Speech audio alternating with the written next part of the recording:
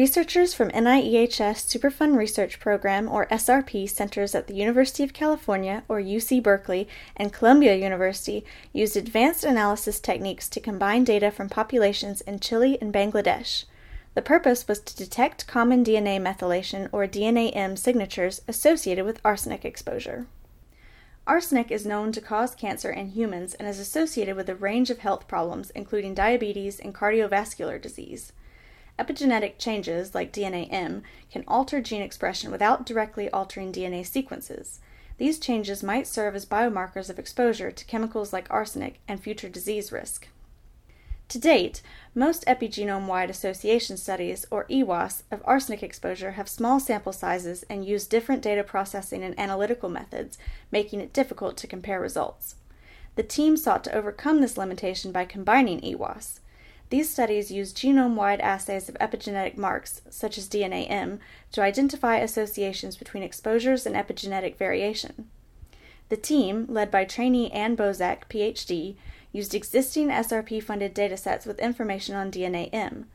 Researchers from Columbia provided data from participants in the health effects of arsenic longitudinal study in Bangladesh, who had high and low exposure to arsenic from drinking water as adults.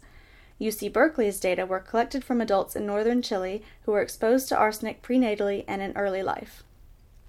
Epigenetic data was generated using microarray platforms on DNA collected from blood cells important in the immune response and buccal cells collected from a cheek swab. A microarray is a laboratory tool used to detect the expression of thousands of genes at the same time. The researchers created a harmonized data processing and analysis pipeline, including establishing a consistent classification of exposure across datasets and data preprocessing steps to facilitate integration. Preprocessing included data normalization, quality control, and cleaning. They worked collaboratively via GitHub to standardize these steps across SRP centers. First, the Columbia and UC Berkeley researchers conducted analyses separately on their individual EWAS datasets, but did not find any common arsenic-related DNAm signatures. However, when EWAS data was combined using their harmonized data processing and analysis pipeline, their meta-analysis revealed associations between arsenic exposure and variability in DNA methylation.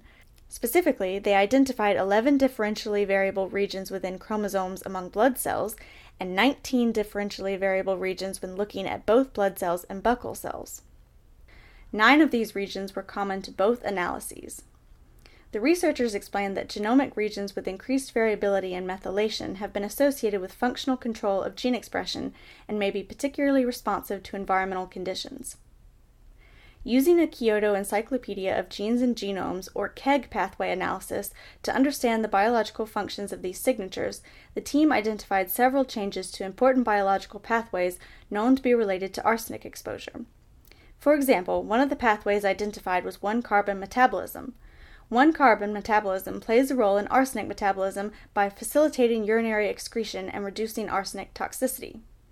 They also found changes related to autophagy, an important process of degrading unnecessary or damaged components within the cell to maintain normal function. Autophagy is a potential mechanism through which arsenic exposure may lead to health problems such as type 2 diabetes.